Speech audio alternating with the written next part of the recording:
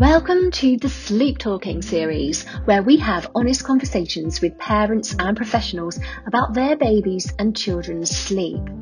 Sleep is such a hugely important part of our lives for our health, little one's development, and our all-round well-being and happiness. When babies come along, our sleep is temporarily disrupted, but too many people let this deprivation continue on for many months or years, when in fact it could be much better much sooner. Let's hear from those who know. Here we go with this episode of Sleep Talking.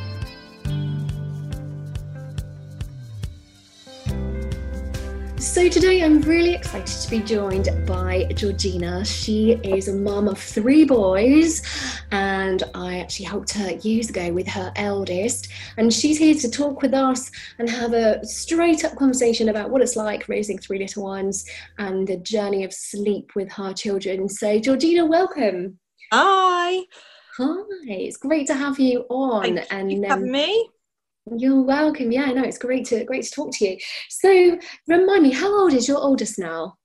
So Felix is 6.5. Yeah.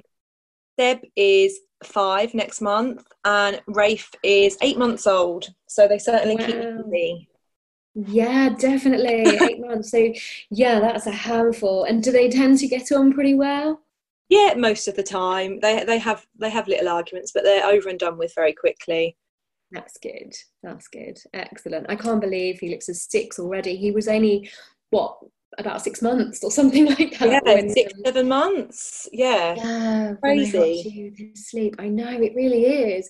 And is there anything, I've got to ask you, is there anything you feel that you found that you took from our time working together and getting Felix sleeping well that has served you with the others, or do you feel they've been very different? I think, as a general rule, is to trust your instincts, because I think yes, you know your child so well. So sometimes I'll think, oh, he's tired, and then someone might say to me, oh, he doesn't seem tired, but I think, well, I know, and I really think he is, and then I won't put him down for a nap, and then half an hour later he's kicking off, and I think, I knew he was tired. I should have listened to myself, because actually I know them best. Yeah. Definitely. So I think, I've just run with that. I'd say that's the most similar thing with all 3 of them, is just to always trust that I know them best. Yeah, definitely. Because it can be deceiving, can't it? Some little ones just don't show signs of being tired. And so to an outsider won't look tired or seem tired, but you know that, okay, they've been up for several hours, and I know that they will be tired even if they don't look it. And yeah, definitely, especially child. With Rafe, he turns into a bit of a chatterbox when he's tired. So he'll be blubbering away, and everyone's laughing and joking and thinking it's sweet. And I think, I really need you all to go home, because I need him to go to bed. Because I know that he's tired. I know that means he's tired. But to everyone else, it just seems like he's, being really funny and chatty. And I think, no, you need to go to sleep. Yeah, definitely. How do they differ? How have the 3 boys differed? Because when you think about this, they're all boys, they've all had the same upbringing, they have the same parental input and everything, but how have you found them, they differ because of their own unique little characters? It's really interesting. I think Felix is always sort of trying to work things out anyway, so he was the same with sleep. He really refused it. He would fight his naps to the bitter end. Whereas Seb and Rafe have actually quite enjoyed their sleep. Like, Seb would love naps up until he was 3 or 4. He would still go for an afternoon nap. Whereas Felix sort of dropped his nap at around 2.5. And Rafe, again, he's loved sleep. He's never really fought it. Like, if he's overtired, he will let me know. But most of the time he's more than happy to go to sleep, and he's quite laid back by nature. Like, he's quite chilled anyway, so I can definitely tell with his sleep he's just happy to go. He's happy to go, which makes my life a lot easier. Definitely. It sounds like you're really on the ball with it as well, though, and I expect that helps. You probably don't even know your own strengths in terms of the knowledge you've got. First time round, there were things that you told me that I've thought, why isn't this in a book somewhere? Like, why are you not told this? Like, just simple snippets of information that would make my life so much easier. And I mean, I used to be scared of being at home with Felix on my own first time, because I thought, this is horrendous. He's just moaning all the time. And it was actually because he was tired, but I couldn't work out what it was. I thought, oh, is he overstimulated? Do I need to do more with him? And I thought, no, he's 6 months old. He doesn't actually need an awful lot. So it's, I think, you know, and this time round, you know, Rafe, you know, third time round, of course, with Seb, I ended up getting diagnosed with postnatal depression as well. So that was like a whole other spanner thrown in the works that I had to sort of navigate my way through as well. And it's quite refreshing this time to have the experience of being a mum third time round and a stable mental health. So I feel like this time round is the first time I feel like I've had a real round circle of being able to approach it probably in the best way, probably. So I think Rafe has had to fall into better sleep patterns because we've had to, and we've been a lot more relaxed. So sort of if he wakes up at night and he's just chatting to himself, whereas first time I'd be like, oh my goodness, he's awake, I need to see to him straight away.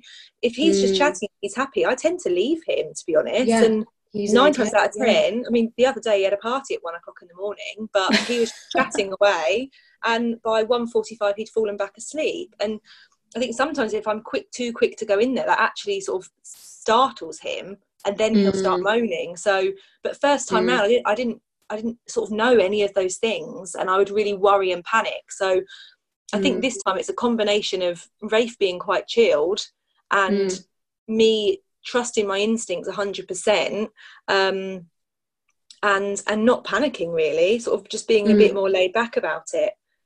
I wonder which comes first, though. I wonder if he's more chilled because you're more chilled. No, because like you say, you're not panicking, you're not rushing in, you're not worrying too much.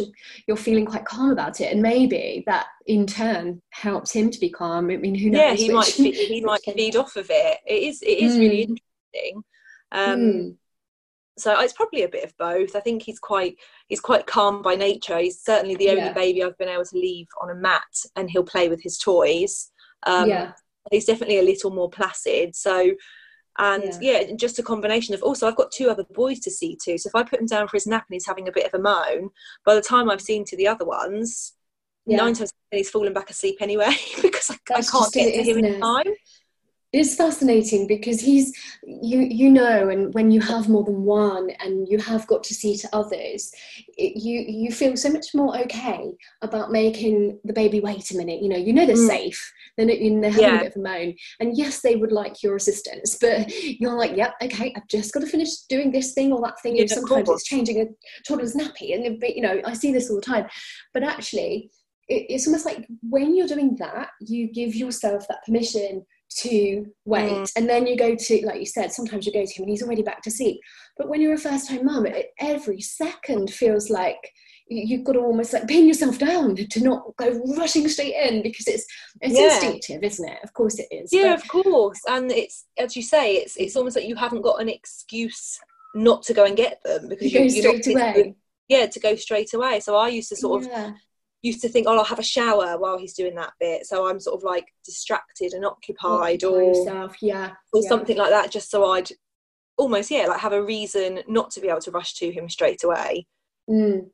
Because otherwise I think we end up making ourselves feel bad. It's like, well, why aren't I going straight to them? And that's somehow bad. But actually, sometimes I think we are too quick to rush, and it sabotages a little one's ability to develop that comfortability with being on their own for a minute and being okay and self-regulating. We take it for granted, don't we, that we just know how to manage ourselves and we know how to fall asleep, and it's not really something you think you have to teach your little one. I think that's a big common misconception with sort of the whole sleep training agenda, is that that it's this really negative thing, and it's not. It can be this really positive, helpful experience. And there's so many different ways and variations of it. And actually, I think what I took away from it is I know he's safe. I know he's fed. I know he's got a dry nappy. He's in a safe environment. I know he needs to go to sleep.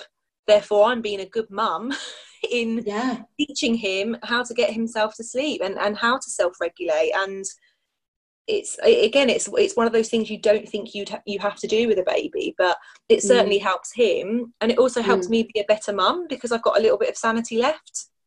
Absolutely. It's amazing how many mums sort of go into that depression path, whether it be postnatal or just general lowness, and a lot of the time it's down to lack of sleep. And of course babies wake and newborns wake in the night, we know that, we expect that, but sometimes that goes on for many months longer than it needs to, and leaves people in a state of sleep deprivation that's just not necessary to endure. And that's where I think the awareness needs to be, shouted from the rooftops, that it could be somewhat better than it is.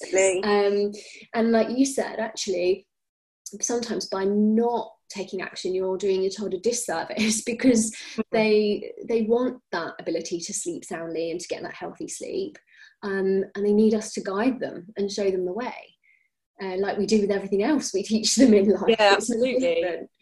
And I think it's I think sometimes we undervalue taking care of ourselves as well. And if by your little one sleeping more, you've got more me time. I mean, I say to everyone all the time, sleep training saved my marriage. Like, I had no relationship with my husband whatsoever at the time, because we were just both taking it in turns to bounce in and out of the room. As soon as we put Felix to sleep, we'd just both be on edge. We couldn't relax.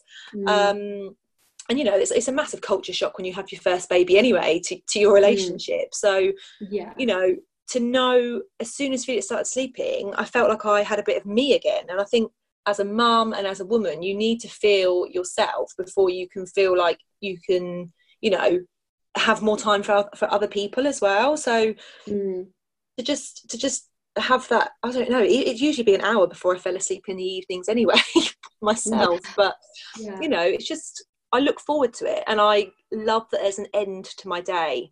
And that's, probably you're meant to enjoy in every minute of your children, but to be able to count down to 6-7 o'clock and think, this is when I get my bit of time, is priceless.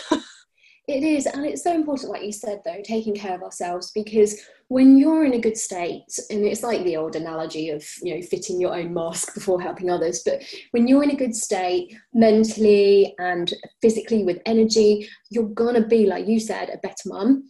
And so actually it's not selfish when sometimes people say, well, I think my child's okay, and I can suck it up and I can soldier on. And I think, well, no, but how much better would it be for everybody if you weren't just sucking it up, if you were actually thriving and you were being full of all the energy and having fun with your child and enjoying it to the level that you could be. I always say could, because it's not a should, it's just it could be. And if you'd like it to be better, it could be. So why not? And actually, when you've got the skill set from the start, it's a very gentle transition. With Rafe, I would start I'd still enjoy those cuddles of him falling asleep on me, but when he got to around 3 months, I would just start putting him in his bed for his nap. So he just got used to the environment, and he'd moan, and I'd pick him up and give him a cuddle, and then when he calmed down, I'd lay him back down again. And it doesn't have to be this sort of all or nothing approach. And actually, I haven't had to do, whereas with Felix I started a lot later, with Rafe there hasn't had to be this sort of like initial program of work, so to speak, to get him to sleep through the night. It's been a far more gradual approach. Because you've been aware, because you've got that awareness, and it makes such a difference. And as a new baby, you've enjoyed all those precious moments, and as he's become a little bit more ready and a bit more able, you've given him a little bit of an exposure to here's what it feels like to be put down, and it's okay, I'm still here. And because you've done that gradually, and he's had little bits of practice and a little bit of a taste of it, he's got there very naturally, like you said, without a harsh intervention. But it doesn't have to be harsh, even if you need an intervention. With Felix I did it. I remember we discussed it with Felix, and I wasn't that keen to sort of like leave him, so we did a very gradual approach with him, and it still worked. amazingly quickly. Like, I think at the start of it you think it's, oh, this is awful, this is going to take so long, and then within days you can see a difference in the pattern of their sleep, and it's incredible. I think people fear things too much, in the sense of, oh, well, first of all, they fear things won't work for them, and usually that means they fear that they might not see it through. But I also think people fear that it's going to be hard, like it's going to be some sort of traumatic process.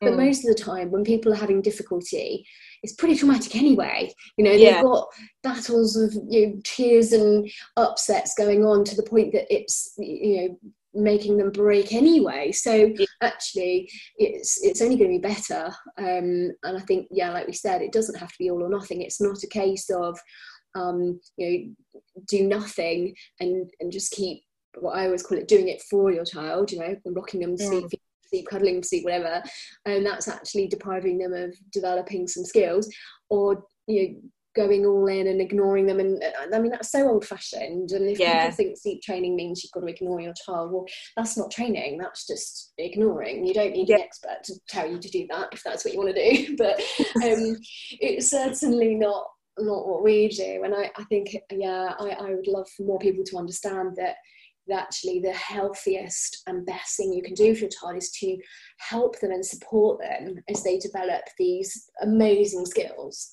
that will benefit the whole family. It's so different. And sort of when I became pregnant with Rafe, people would say to me, oh, are you looking forward to sleepless nights? And I thought, well, actually it doesn't have to last that long. Like, it's a few months, and we all know how quickly those first few months go. And obviously all children have different temperaments, and sometimes it takes longer with other children. But for me, it was a real control thing. I thought with Felix, I felt so out of control.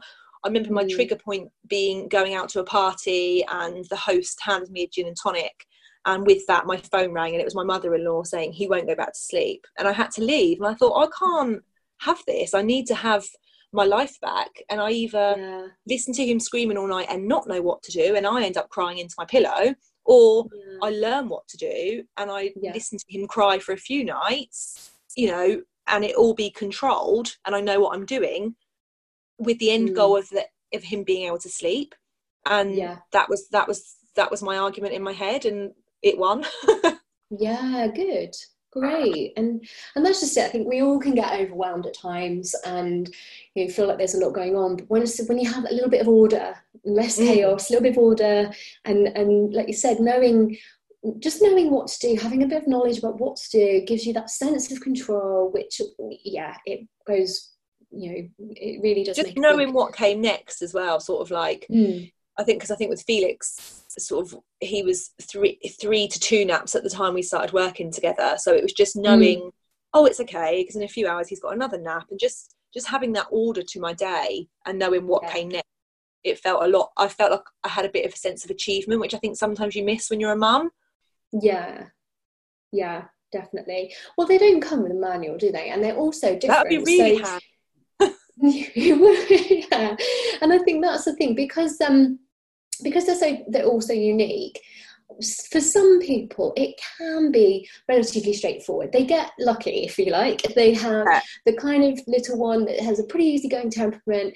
I mean, I have a friend whose first child was just an absolute dream, and I thought to myself, she has no idea how lucky she's struck with this one. And things just seem to slot into place. And I think if that's your only experience, you almost can't comment, because you don't know what it's like on the other side. And whereas for others, like you said, it can be to the point that, you know, I speak to people all the time where, you know, marriage is on the line, you know, health, sanity, depression, little one's behaviour, you know, all sorts of things that are really serious things. And I think unless you've been there, you don't necessarily know how bad it can be. And it's all consuming sometimes, isn't it, when it's all on top of you like that.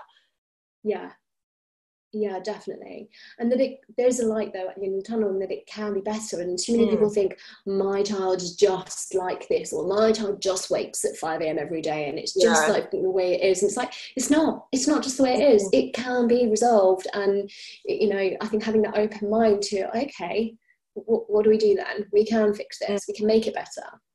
definitely. Yeah, So definitely. with 3, the ages that they are, what are your biggest challenges, do you find, juggling 3 between 8 months and 6 years? What's the biggest challenge? I think being able to give my time to the older ones. I'm probably guilty of concentrating on Rafe because he's the most neediest, I suppose. Yeah. So I just try and give them my time when he goes for his nap. I spend a lot of time trying to shush the other boys though, like, don't wake him up, he's asleep. Yeah. But I think as he gets older, I mean, it's lovely to see him like crawling around after the boys now and trying to keep up with them. Yeah.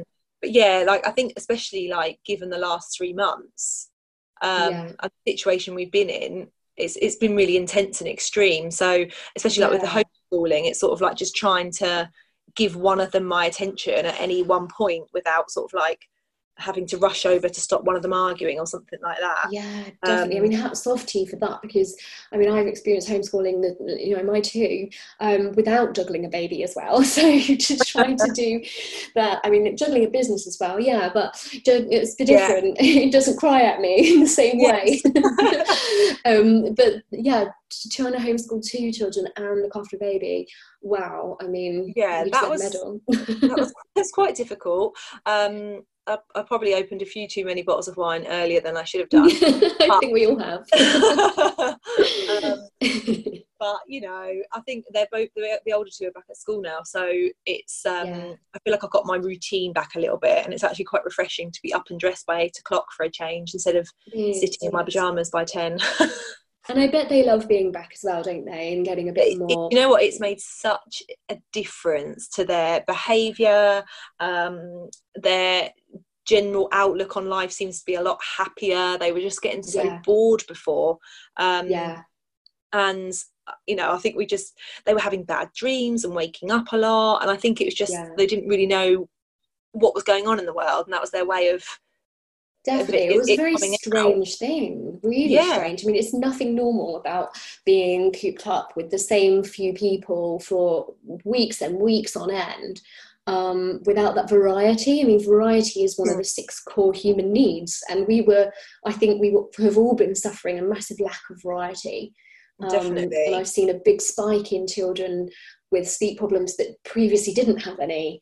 And well, they're just not worn out either. Like mentally, they're not worn out, because, you know, we would do homeschooling in the morning, but come 2 o'clock, they were like, "Can we watch a film?" And I'd usually be like, "Yeah, okay then, let's stick a film on." And you know, it just the amount they do at school, mentally, physically, and it just wasn't mirrored at home.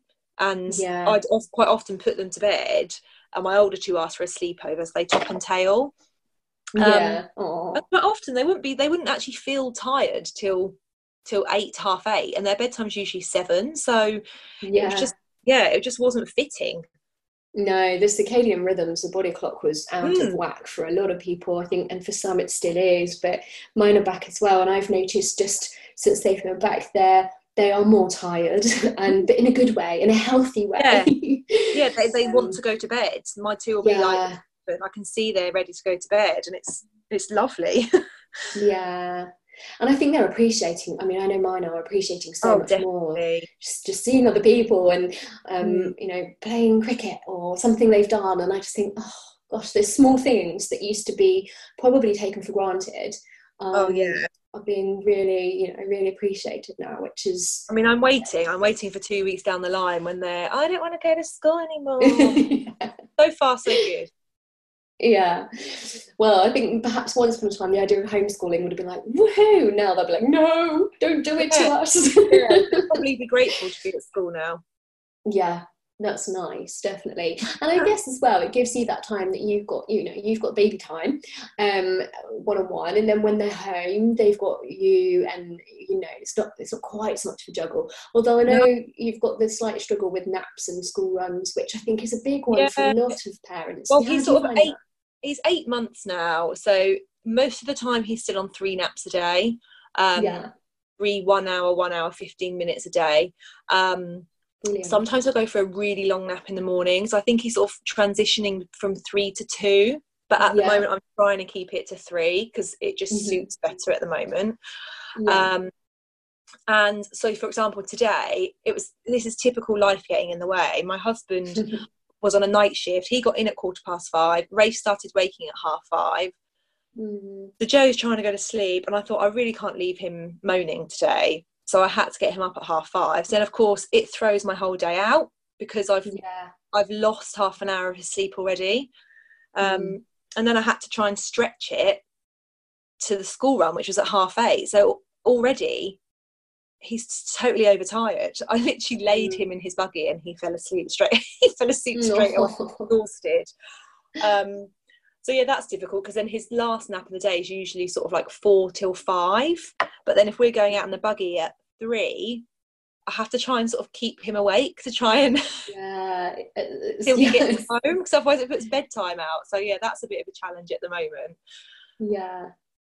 It's a common one. I hear a lot from people going, as well, since the world locked down, lots of parents have gone, right, I'm going to do this now because I don't have these things to trip me up. But I think on the whole, it can be a challenge with, you either want them to go to sleep and it's school on time and then not going on the go, or they are going on the go and you want them to stay awake, and it's that sort of juggle. But I think something you said earlier rings true, which is actually it's not for long before you're into a new phase again.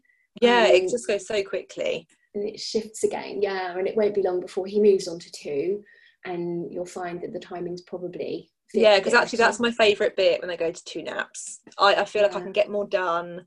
I'm not as like stuck in the house as much, because as much as I like to think, they can nap when they're out, I do that, and then the next day I instantly regret it.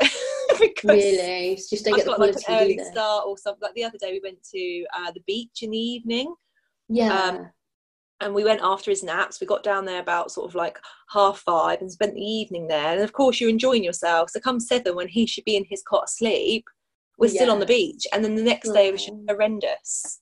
But again, I feel comfortable knowing that's what it is. Yes, exactly. That I think that's in your control. So, and again, like the early wake ups, I know that's because he's not napping well at the moment, because I'm trying to work it out around school runs and stuff. It's comforting, isn't it? Knowing, just knowing, like it's and like, knowing there's nothing I'm doing wrong. Exactly. But I still, I still get cross at myself because I'm just that way inclined. But I get annoyed thinking, I should know what I'm doing. Like, I know this is what it should be doing, but I still have those days where I'm like, I've done it all with 3 kids. I know he should be having these naps, and I still haven't got it sus some days. But it's no different to like when we, I don't know, don't exercise or eat terrible food, and then we complain about our physical state, and then we go, well, I know what I need to do.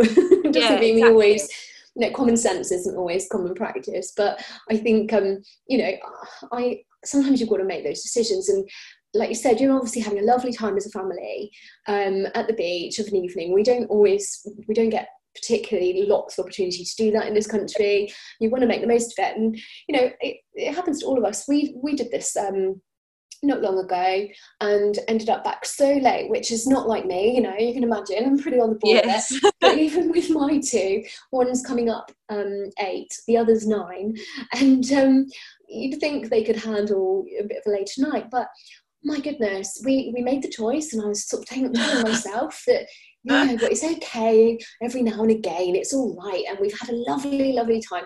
Oh my gosh, the next morning, so they're normally in bed by 7:30 and 8, and it was more like 9, half 9, and this was a big one-off for the weekend. It was a Saturday, but they were up at 5:30, half 5.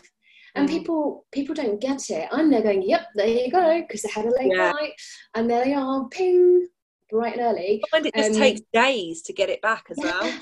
It does. It really does, which is why if I do it occasionally, and then that happens, I go, this is why I don't do it, because for me it's like, it's not worth it. You've got to be prepared to pay the price. That's what it is. It's the trade-off, isn't it? Like, if I let them stay up late night, they're going to be awful for the next 2 days. And it's catching up, and that's just it. So I think sometimes you've got to weigh it up and go, like, is this evening, or is this event sort of, is it worth it? And sometimes it will be, and you'll go, yep, it is. It's once in a year, it's definitely worth it. I will pay the price. Other times I go, oh no, it's not worth it. Or like I won't do it 2 weeks in a row now anymore, because it's just extreme otherwise. Occasionally we'll keep the boys up late if we're sort of like having like drinks with our friends on a Friday and all the kids are playing. That'll be like a 9 o'clock finish. And then the whole weekend it's just hard work. But at least you know that you're making an informed decision when you choose to stay up late. And I'm not just thinking, why are they kicking off today? Or I know it's because they're tired, because they haven't got enough sleep. That's the thing, and I think that's a really good message actually for people who don't really know that, because it's, again, this from work we did early on and from practice and from having the 3, but a lot of people don't know that, and they're scratching their heads going, oh, why is my child up at this time every morning, or why is this happening, or why are they behaving like this? And actually a lot of the time it's because they just need to go to bed earlier, and and it's not just a baby thing. Like, Felix is nearly 7, Seb's nearly 5. They still, if they are being particularly hard work that day, it's that classic, are you tired? No, I'm not tired. Oh, no, of course you're not. I won't even tell them I'm putting them to bed early. I pretend. I'm like, right, it's bedtime, and I'll put them to bed at like 6, knowing they won't fall asleep until 5:30, but at least I've got an extra half an hour in, and just sort of like sneak it in, because if I say to them you're going to bed early, I just get an argument from that as well. So I just sort of, it's amazing how it's amazing how just starting that routine and just going, right, you go start those bedtime routine steps, getting ready for bed, getting washed, doing the teeth, they just sort of go through it regardless of what time it is. And I think I've been a bit more flexible with the routine as I felt more confident with it. So I feel I would like bath him religiously every night. And some days, like now the boys are a bit older, I'm like, oh, well, you don't have to have a bath, but we'll still go up early and read a book, and we'll they still got used to the fact that that's what we do before bed. And now I feel a bit more confident in it, it's still a routine, so it's one of 2 routines that they have. Not every step is needed when they get older, and they get more independent with it as well, don't they? And getting ready and and you can say, oh, like, go and brush your teeth and put your jammies on. I'll come up in a minute, and it does get easier. There is light at the end of the tunnel. Oh, definitely.